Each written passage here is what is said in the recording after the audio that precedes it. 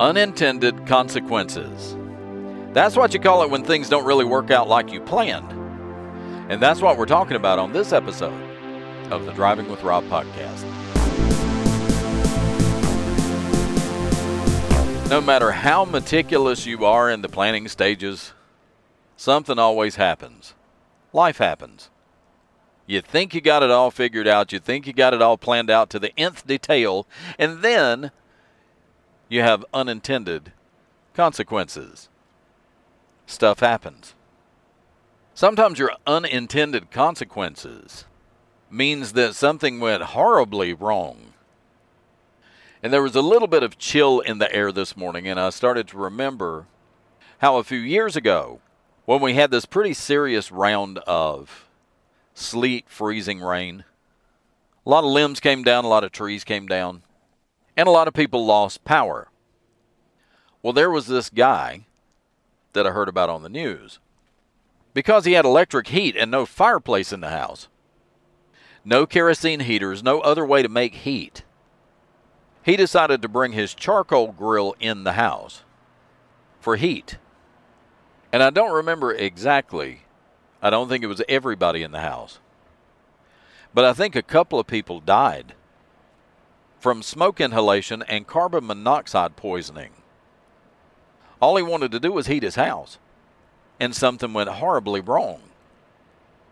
And that was an unintended consequence. We've all gotten caught in slow-moving traffic.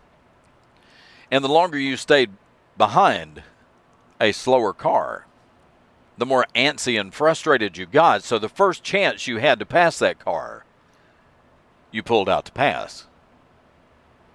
All you wanted to do was get around that slow car. And we've all heard the stories of people trying to pass in a blind spot and had a head-on collision with another car coming in the other direction. All you intended to do was go around that slow-moving car and ended up in a traffic accident, maybe a serious accident, maybe that person lost their life as an unintended consequence. And how many times have you had an unintended consequence happen to you? And then later somebody said to you, "What were you thinking?" I didn't really think it through. And that's the reason we tell young people all the time, your actions have consequences. And a lot of times young people just don't have enough life experience to realize how wrong a situation can go. You know, the old anecdote, "Hold my beer. Hey, y'all, watch this." A lot of times results in unexpected, unintended consequences. If you're going to be dumb, you got to be tough. I cut my leg with a chainsaw one time. I didn't intend to cut my leg with a chainsaw. 13 internal stitches, 11 external stitches. And that running chainsaw touched my leg for a split second. And I had an unintended consequence. But unintended consequences kind of lead you to believe that something bad happened. But sometimes you have good unintended consequences. The landscape artist Bob Ross, you know, the happy little trees guy, is famous for saying, "There are no mistakes, only happy accidents."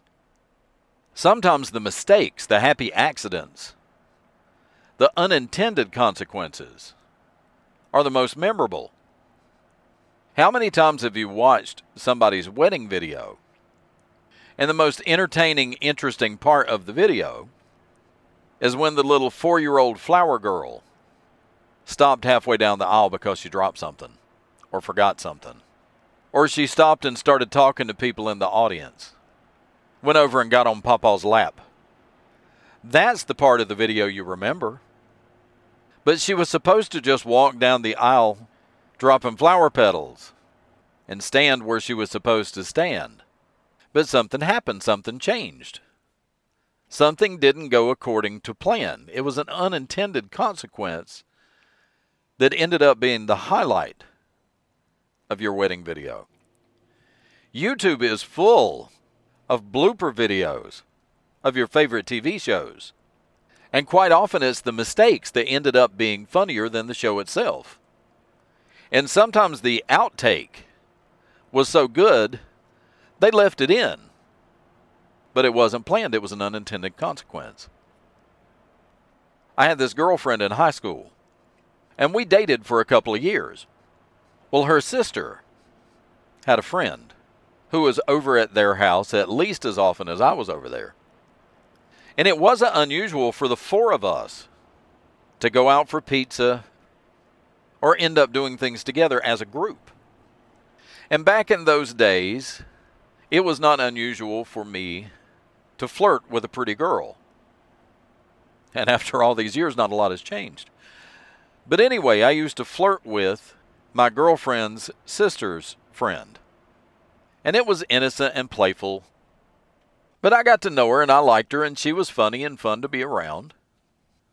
Well, as a lot of high school romances do, my girlfriend and I broke up, went our separate ways.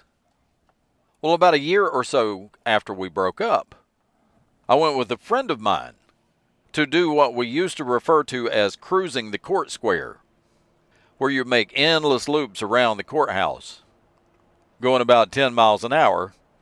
And it was primarily teenagers. And you would wave at people as you passed each other, going up Main Street. And if they waved back, you made another loop. And when you saw them again, you would say, "Meet me at Hardee's." And you would meet up in the Hardee's parking lot or the Pizza Hut parking lot or wherever you decided to meet. So you could talk and get to know each other better. Well, as it turned out, I saw my ex-girlfriend's sister's friend. And I said, "Meet us at Hardee's." And the next night, we had our first date. We went out on our first date in December of 1981. And we're married 6 years later. And I have been married to this girl for 32 years. We have 5 kids. And even though I never saw it coming, never made any plans, she became my greatest and happiest unintended consequence. And that's going to do it for this episode of the podcast. Thanks for listening. Thanks for downloading. And just remember, things don't always go according to plan, and sometimes it's the best thing that ever happened to you. Click on subscribe, click on follow. And again, thanks for listening. And I'll talk to you next time. Bye now.